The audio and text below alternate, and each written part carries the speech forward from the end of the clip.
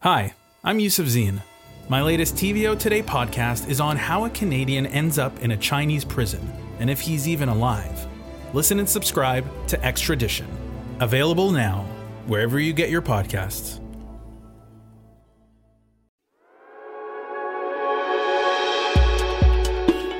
My name is Abdurrahman Malik, and I'm canvassing the world for the most interesting people to hear about their journeys, their work, and what it means to be alive in the world today.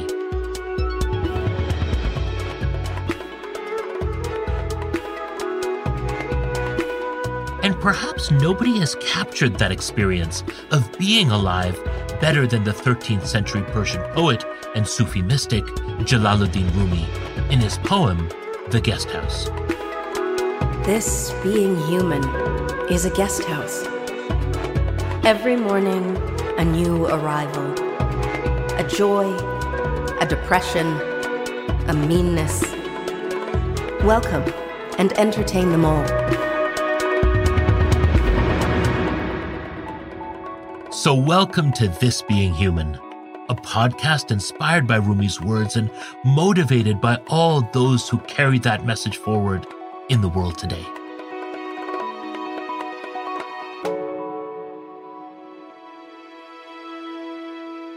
This episode, playwright, journalist, and provocateur, Wajahat Ali. I always say there's no such thing as a Muslim community. There just isn't. It's Muslim communities.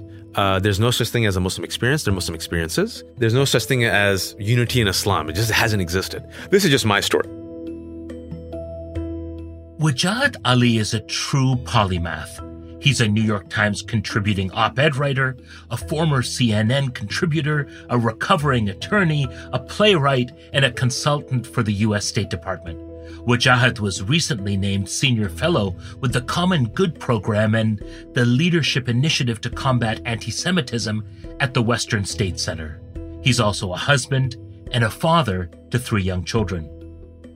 Wajahat first came to prominence after 9/11 when he became a reluctant voice for and about the Muslim experience in America. By the time Donald Trump was elected president, he was a seasoned commentator on all things Muslim and beyond. That's what you get when you're named one of the top 25 Muslims in the United States. Then, a couple of years ago, Wajahat was delivered every parent's nightmare. His then 2-year-old daughter, Nusayba, was diagnosed with stage 4 liver cancer. He used his Twitter account to break the news, update his followers, and help find her a liver donor, a uniquely harrowing and inspiring journey that we'll talk about later. I spoke to Wajahat pre-pandemic near his home in Washington, D.C. I hope you enjoyed this conversation as much as I did. I really appreciate being known as one of the most prominent Muslims. I wish you could tell my wife this. It would be nice to get some respect in the home, but that's fine. Thank you for being with us on This Being Human. Growing up, did you have a sense of belonging or who you were? I mean, you talk about learning Urdu before you learn English, and I can totally resonate with that. I grew up in a house where Urdu really was the mother language. And I remember going to Pakistan when I was in grade 1 over the winter break, and it was a bit of an extended break, and coming back with an accent and being put in an ESL class. I was in ESL. Yeah, even though we were born in the United States and Canada, this was our home. We're put in an ESL class, and I feel like that has a real impact on our sense of belonging and identity. I mean, did you have a strong sense of belonging and identity while growing up? So I think, and pardon me for the assumption, you and I got lucky in that we used our outsider status in a way to actually engage people who are different from us with our full selves intact. Does that make sense? Mm-hmm. So many of our peers, as you know, many Muslims, many people of color, feel they must wear different masks. They have to be the Wajahat or Abdurrahman in front of their white friends, in front of their parents, in front of the mosque, in front of their Muslim friends. It's exhausting. The burden of wearing so many different identities. Whereas I joke that Allah drew me as a Pakistani Muslim American. Like it was like I bleed ghee and dal. Like so much so that people were like, not even Indian. They're like, aren't you Pakistani? I'm like, that's hella specific. Like I just can't help it. Like, you know what I'm saying? Like I'm literally drawn to the tea. Like I couldn't hide my Musliminess, my desiness, or when I travel abroad, I can't hide my Americanness. Like the Muslim majority countries, like you're really American. And so what do you do when you cannot blend in and all you want to do is have the pretty girl Jessica or Jennifer, the cheerleader, look at your direction, and you want Trent and Chad to invite you over to their house to have something called meatloaf that you've only heard about, right? You always want to blend in and you can't blend in. You always want to be part of the crowd, but you're not part of the crowd. And so I kind of, in a strange way, I don't know why I was always like this. I kind of always had this resistance, if you will. And I kind of wore my shalwar kameez to school sometimes. And I ate with my hands and I fasted. And I became the cultural ambassador at a very young age, much like you, to 1.7 billion people in this thing called South Asia, to most of my peers and friends who did not look like me, did not know Pakistanis, did not know Muslims, which in hindsight gave us the X-Men Danger Room simulation training ground for the stuff that we do for a living now. And I think in your story, 9/11 happening while you were at university, yeah, that's right, was that kind of crucible moment, right? The moment where for our generation, correct? Yeah, with the suit where the superpower had to actually emerge. Yeah, had to reveal itself. So what happens to you then? You have this life, this training. You're right. This kind of having your 2 feet in 4 places at the same time. And then 9/11 happens while you're at school. Yeah, so 9/11 happens. UC Berkeley, I'm 20 years old, senior, undeclared, have no idea what to do, not going to be a doctor, freaking out about my future. FML, I didn't join the Indus Student Association. I literally turned left into the Muslim Student Association. Literally, that was like a fateful decision. It's like sliding doors. Because both the Indus and MSA were happening in my freshman year at the same time across the room from each other. I'm like, let me join the Muslims. And for me, it was so, going back to identity, it was the first time I actually ever engaged with Muslims on a campus. I was so ecstatic. Fast forward 4 years, now I'm part of the Muslim Student Association board. I guess I'm the VP. All right. 20 years old, 9/11 happens.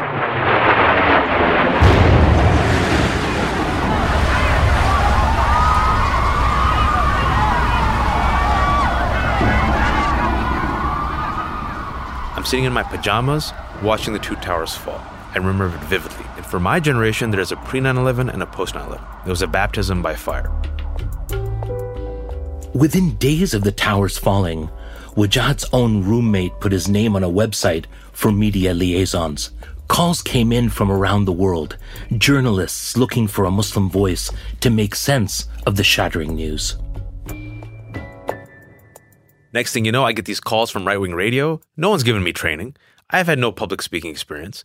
And now I am the cultural ambassador of 1.7 billion people. And on the drop of a dime, I have to be an expert on Islam, Quran, Sharia, hummus, Hamas, Bollywood, like everything. And if I mess up, not only am I being targeted, I'm now representing this thing called Islam and Muslims. And all of my people are being indicted, interrogated, and convicted by a nameless judge, jury, and executioner. And we have to, engage in the Condemnathon and be perfect. And that's been the story for the last, 18 years. Like, me, I'm actually a middle of the road chill guy.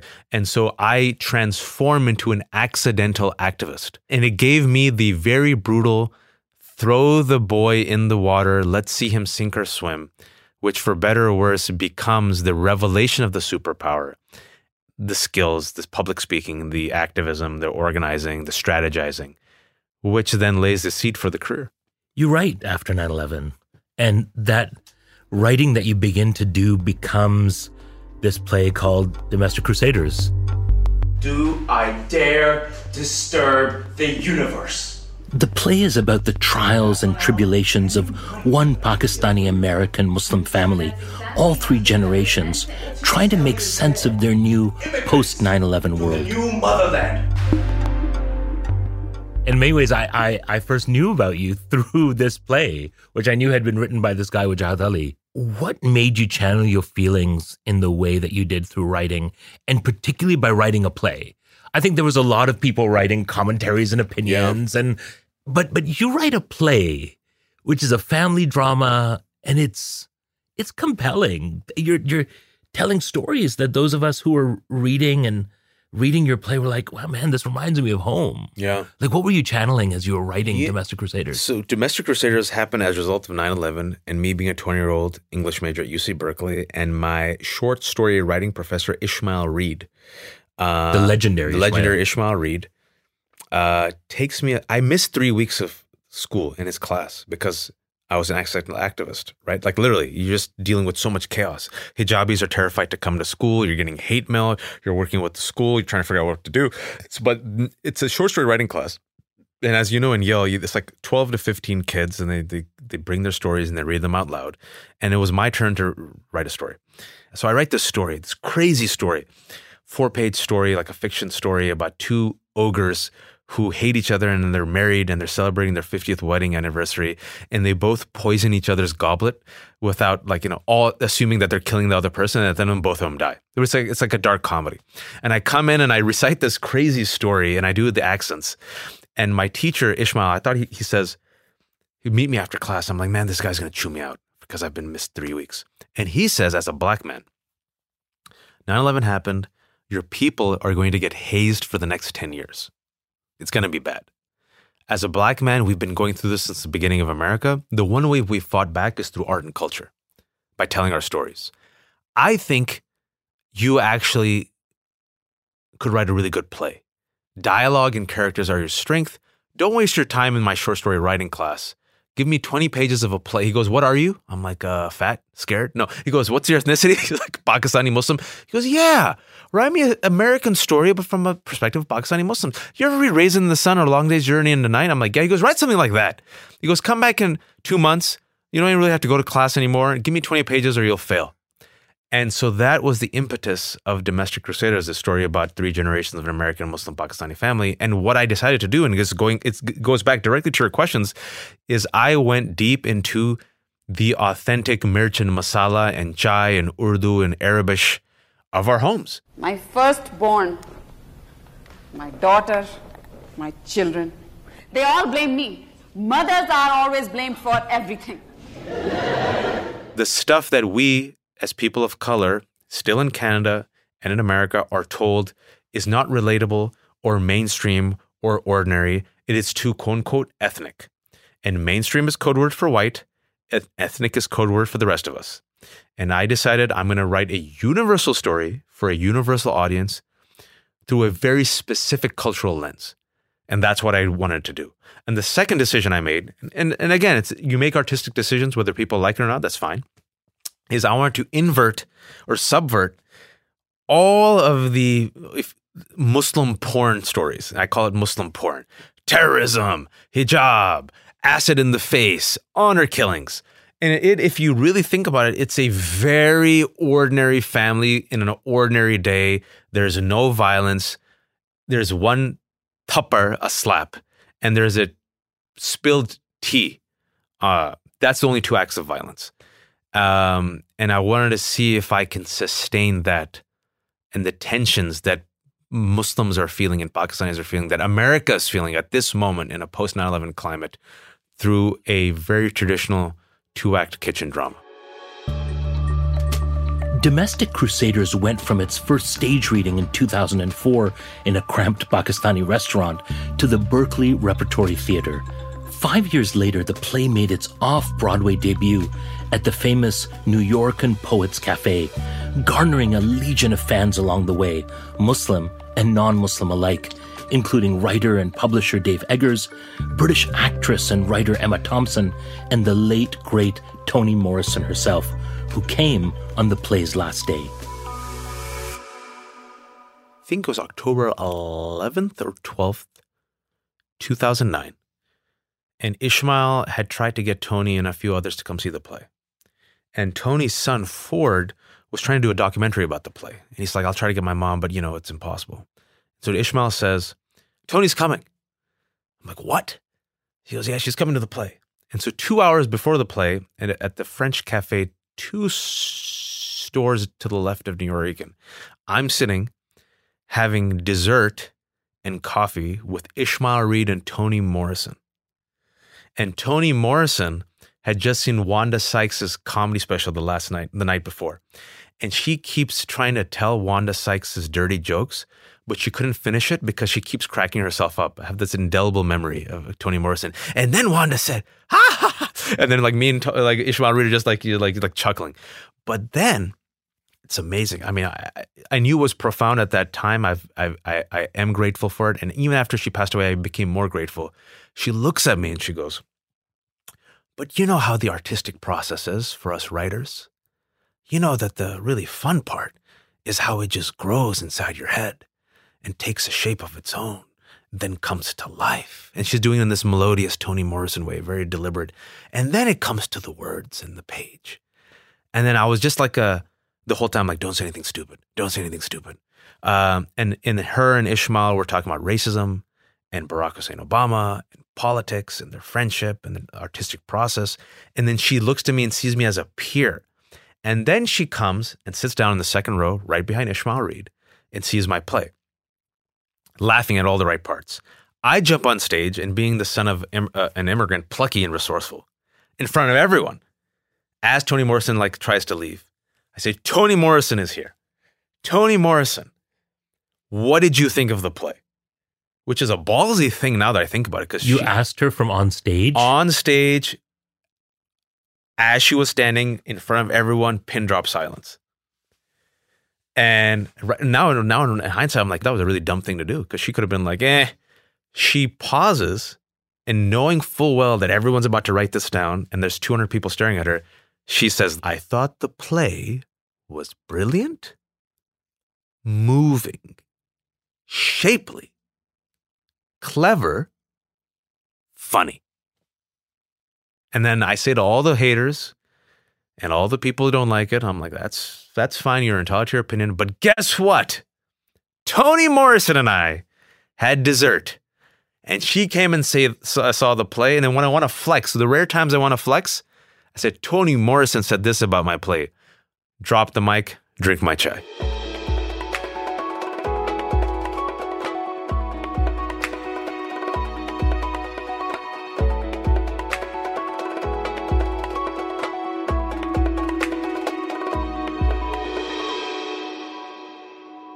In some ways, you've become a fixture in American mainstream media. You're a CNN contributor, an op-ed writer at the New York Times. You were a host on Al Jazeera America. When did you start to think that your opinions mattered so much that others would not only be interested in them, but that your opinions could maybe move public opinion? Because you're often asked to talk about this thing called the Muslim experience. And, you know, and we know how reductionist sometimes. It's always reductionist. Yeah, like I think, Wajahat Ali, tell us about the Muslim experience. I mean, there's a real pitfall to that, isn't there? Which is why I've always tried, and this is why you have to keep doing it even though it doesn't even matter. I always say there's no such thing as a Muslim community. There just isn't. It's Muslim communities. There's no such thing as a Muslim experience. There are Muslim experiences. There's no such thing as unity in Islam. It just hasn't existed. This is just my story. That being said, I know that my story is entering a cultural battleground where there's like me and Osama bin Laden. And now it's getting better, but in the absence of our narratives, they latch on to whatever is there. And they project onto that narrative very unfairly all their fears and hopes and glories and warts. And now you get you're on the receiving end from also Muslims who say, that's not my story. I'm going to dismiss it. That's not the African-American experience. That's not my immigrant experience. I'm not that religious. F the story. Done. So even your own communities are unwilling to confront or engage your art because it does not reflect them. And so they say, khalas, I'm done. And so that's something that also happens to people like us, and that happened with Domestic Crusaders, and also happens now where I'm expected, or various interest groups demand and depend upon me to carry their water, and I have to be their vessel. And this is the interesting part. I told my parents at the age of 25, I said there will be two groups that will come after me in my career. The first group will be this right wing that will metastasize and transform and evolve into this intersection of hate. I saw the signs then. I said they're going to come after me because I'm brown, because I'm Muslim. I'll be outspoken. And also, I'll be the most terrifying villain for them because I don't lose my temper. I'm articulate. I can make a point. I can write. I can outpanel them. I can outwit them. I can be funny. And we are the most dangerous people to them because we destroy that stereotype. I said the second group that will come after me is Muslims and Desis. Because there will be a time where I might diverge from them, or I might criticize them, or I might say, I might air dirty laundry. And just like that, they'll turn on me because I know my people. And as we look at the kind of the front lines of Muslim storytelling and cultural production and activism and the deep roots that Islamic culture and the Muslim experience has, and as things as diverse as jazz and blues and hip hop and revolutionary politics in American history, are you hopeful at what you're seeing now on the front lines? I mean, do you feel like there's amazing things going on at the front lines of Muslim culture, art, and activism? So let me tie it together based on the conversation that we've had. You know, I think about what's my role. And my role at the age of 39 as a father with all the challenges that this new generation faces is I feel like, okay, there's three roles. One, I feel like we're Hodor from Game of Thrones. And for those Explain that. For those of you who have seen Game of Thrones, Hodor is this giant his whole sole purpose in life is to hold the door. And you try to figure out throughout the entire series, why is this guy named Hodor? And you find out that it was prophesized that he would use his girth to literally hold back the demons that were tearing through the door to come and kill the protagonist. So his whole purpose in life is just to sacrifice himself to give the kids enough time to escape. That's one role. The second role is the janitor. Our role is, at this stage in life, to give our kids a chance at having some clean slate. The third role is the gardener. Can we plant some seeds that will bear fruit, or at the very least bear some shade for our kids? And this is where, both as a Muslim and maybe as a cultural creator, you know, our words, our deeds, our acts, can they be the seeds that bear enough fruit, or at the very least provide shade for our kids? Because if we don't do it, we are missing out on 20 years. And our children now have to pick up this mantle where they're the sidekick. If our role is to be the sidekick, or to emerge, if you will, from antagonist to sidekick, to maybe third role, maybe that's the victory. And maybe our kids can be the protagonists. The kind of future we're leaving our children to his children is an issue never far from Wajahat's mind. In fact, he gave a TED Talk in 2019 called The Case for Having Kids, about why it's the ultimate act of hope in these cynical times. What the audience didn't know at the time was that his daughter, Nusayba, had become ill while he was away, waking up with a weird rash that alarmed his wife enough to take her to the hospital.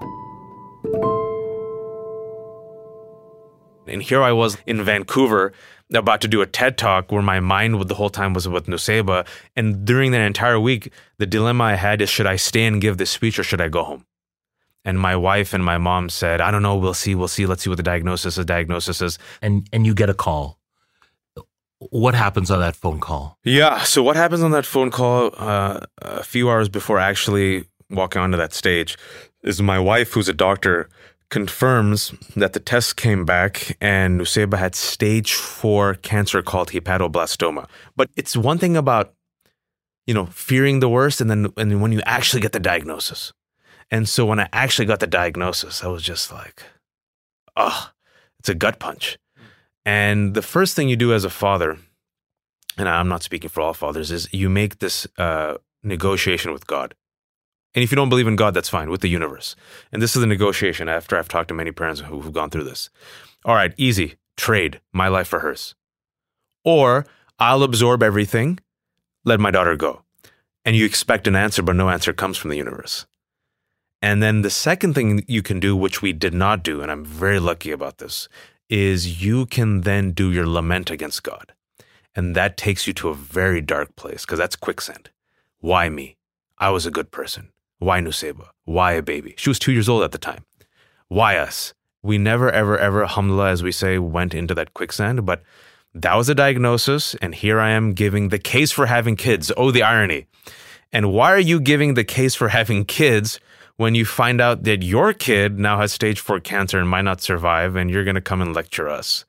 And so I did not have any of this in my speech, obviously. And the speech was going to end, I think, in a poignant but like lighthearted manner. And I decided then it would be a betrayal of both the intention and the honesty of me as a person delivering the speech if I did not discuss this. Was it your way of processing it? I don't know if no, I didn't want to use the stage to process it because I wanted to honor the stage and the audience. I didn't want to make it therapy. But at the same time, I put myself out there in the speech already. Like, I started off that speech saying, I'm a father. Let me tell you, why we had kids, and here I am exhausted, but let me make the case for kids. And then at the end, though, it's a test to myself. After I have found out this news, do I still want to make the case for kids? And that was my debate with myself, and I landed on yes.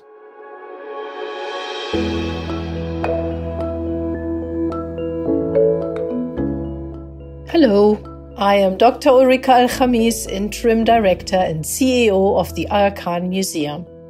If you are enjoying our This Being Human podcast, why not visit our website at agakhanmuseum.org.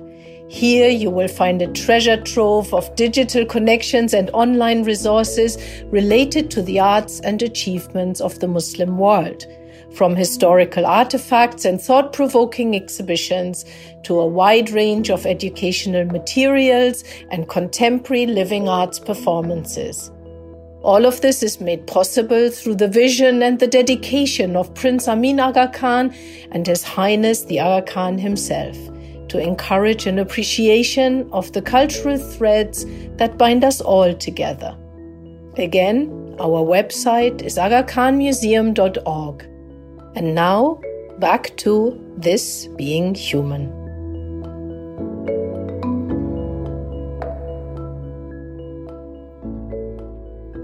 You leave Vancouver, you head back home into this maelstrom of treatments and diagnosis and your daughter changing.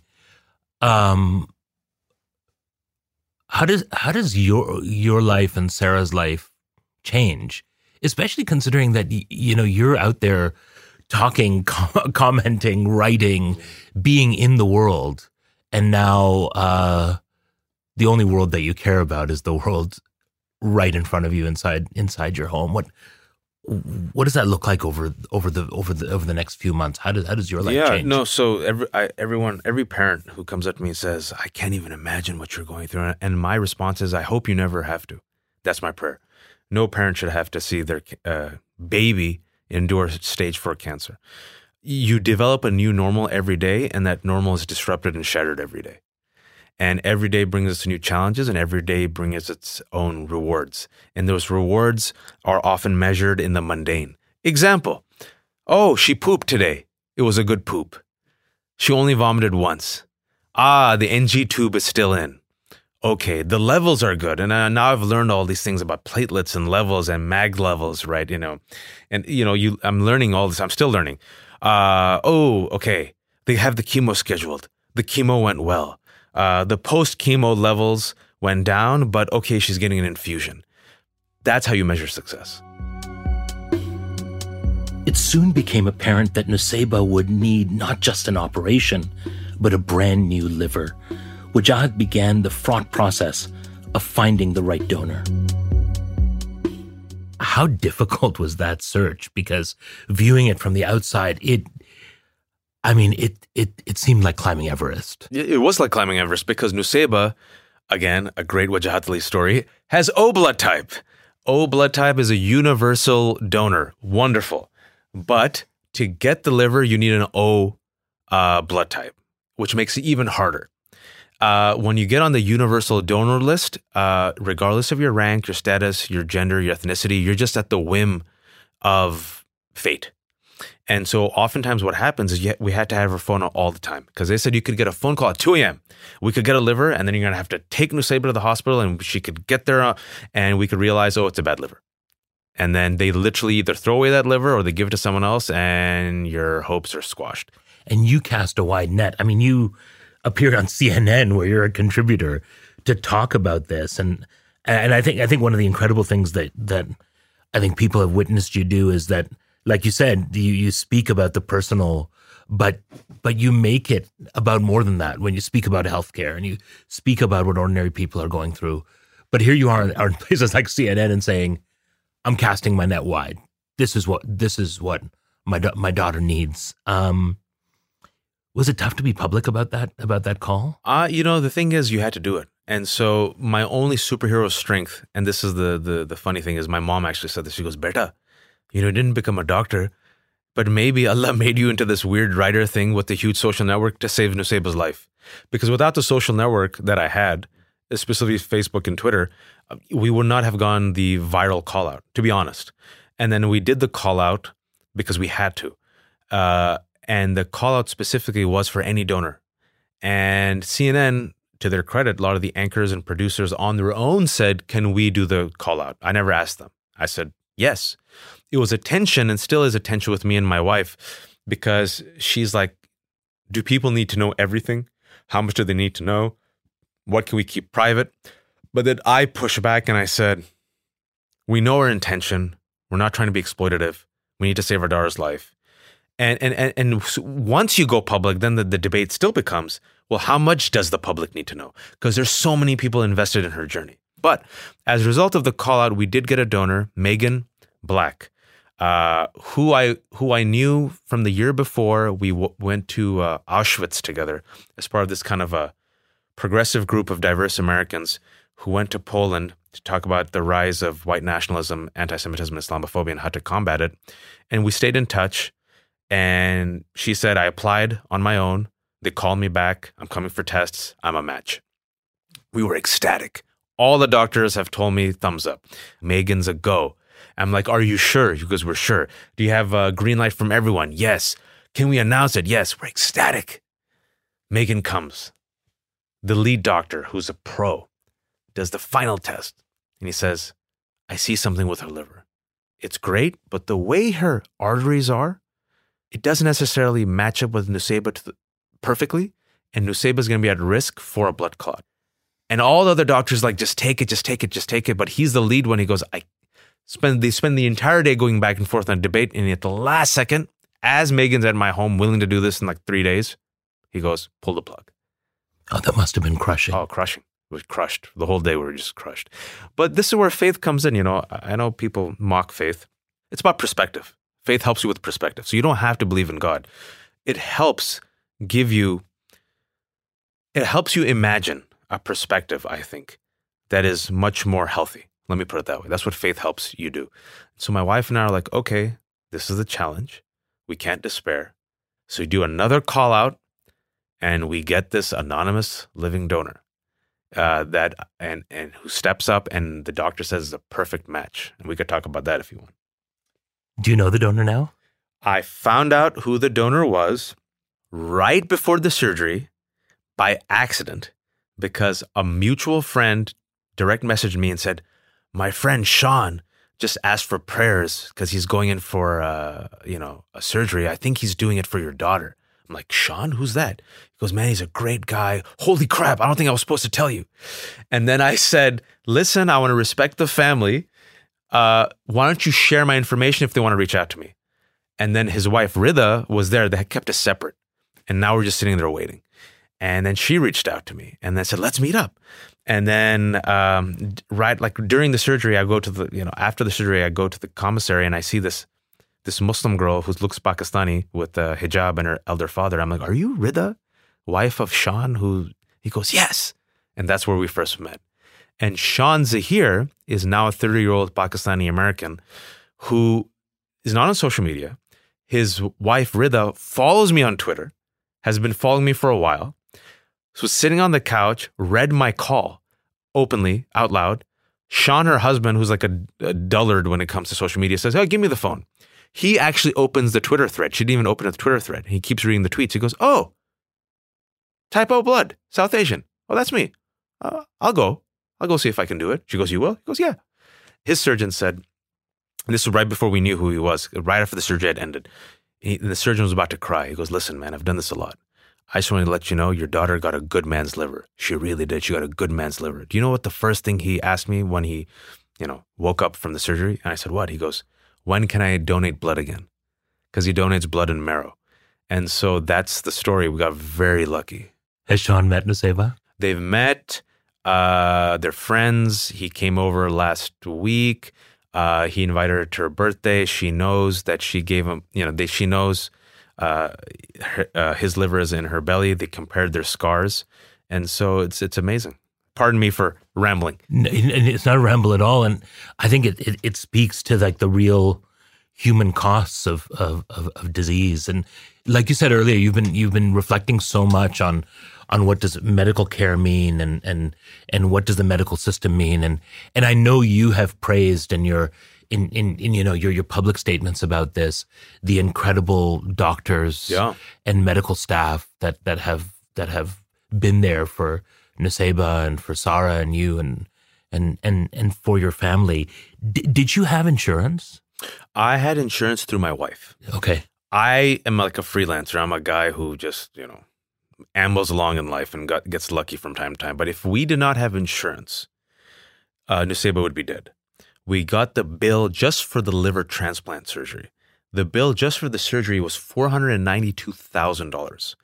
We're not even talking about all the chemos and pre-transplant care and post-transplant care and medicine. In America, and this is for the Canadian audience, we don't have Medicare for all. And people right now in this country are rationing their insulin just to survive. And there are men and women who should be living long lives who are dying at the age of 25. And the reason why a lot of people get kidney transplants die is not because the kidney fails. It's because 3 to 5 years after the kidney transplant, they cannot afford the medicine to keep them alive. If this does not anger you or outrage you or make you feel something, you should pinch yourself because you're spiritually dead. So this is why I try my best in every type of, a forum, not to just focus on myself, but to say, first and foremost, we're so lucky that we had insurance, but why should we be the lucky ones? And imagine your fellow Americans who don't have insurance or don't have the friends or the family or the community or the means. How are they going to take care of their kids? And what you're basically saying is your child's life is only valuable if you work. And only if you work at a certain job. Then and only then are you worthy of life-saving insurance. Just think about that.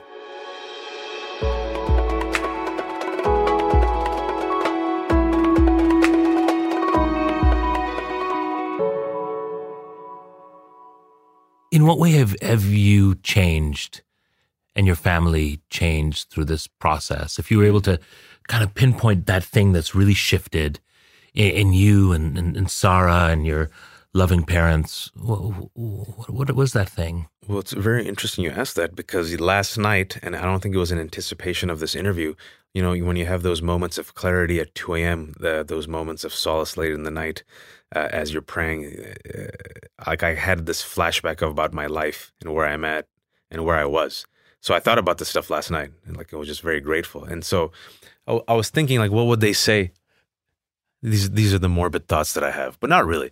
But I was thinking about what, if someone asked me what would you want on your tombstone or what would be your obituary? It's mine is very easy. I wrote it out last night. I said, here rests Abu Ibrahim wa Nusseibeh wa Khadija, husband to Dr. Sarah Qureshi. He was lucky to love and be loved. He is pleased with his creator, and he hopes his creator is pleased with him. What is this being human to you? This being human is a journey, which is a struggle and an opportunity to hopefully find love and to be loved before your time is up. Shukriya, Wajahat. Thank you so much. Thank you. Thank you for having me.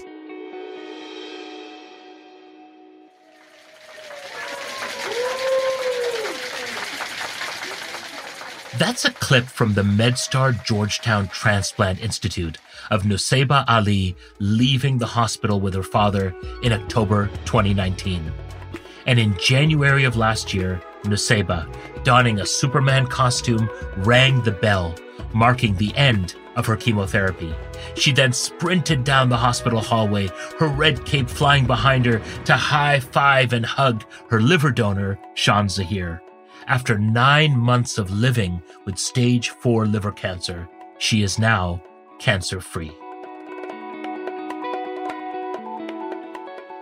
Thank you again for listening to This Being Human. I'm Abdurrahman Malik.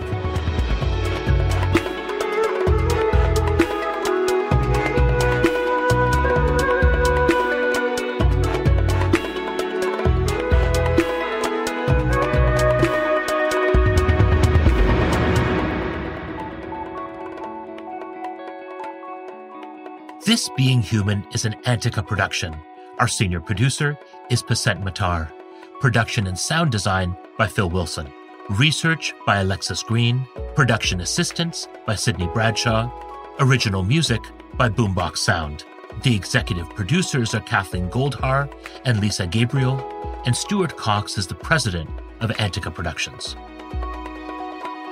This Being Human is generously supported by the Aga Khan Museum, one of the world's leading institutions that explores the artistic, intellectual, and scientific heritage of Islamic civilizations around the world.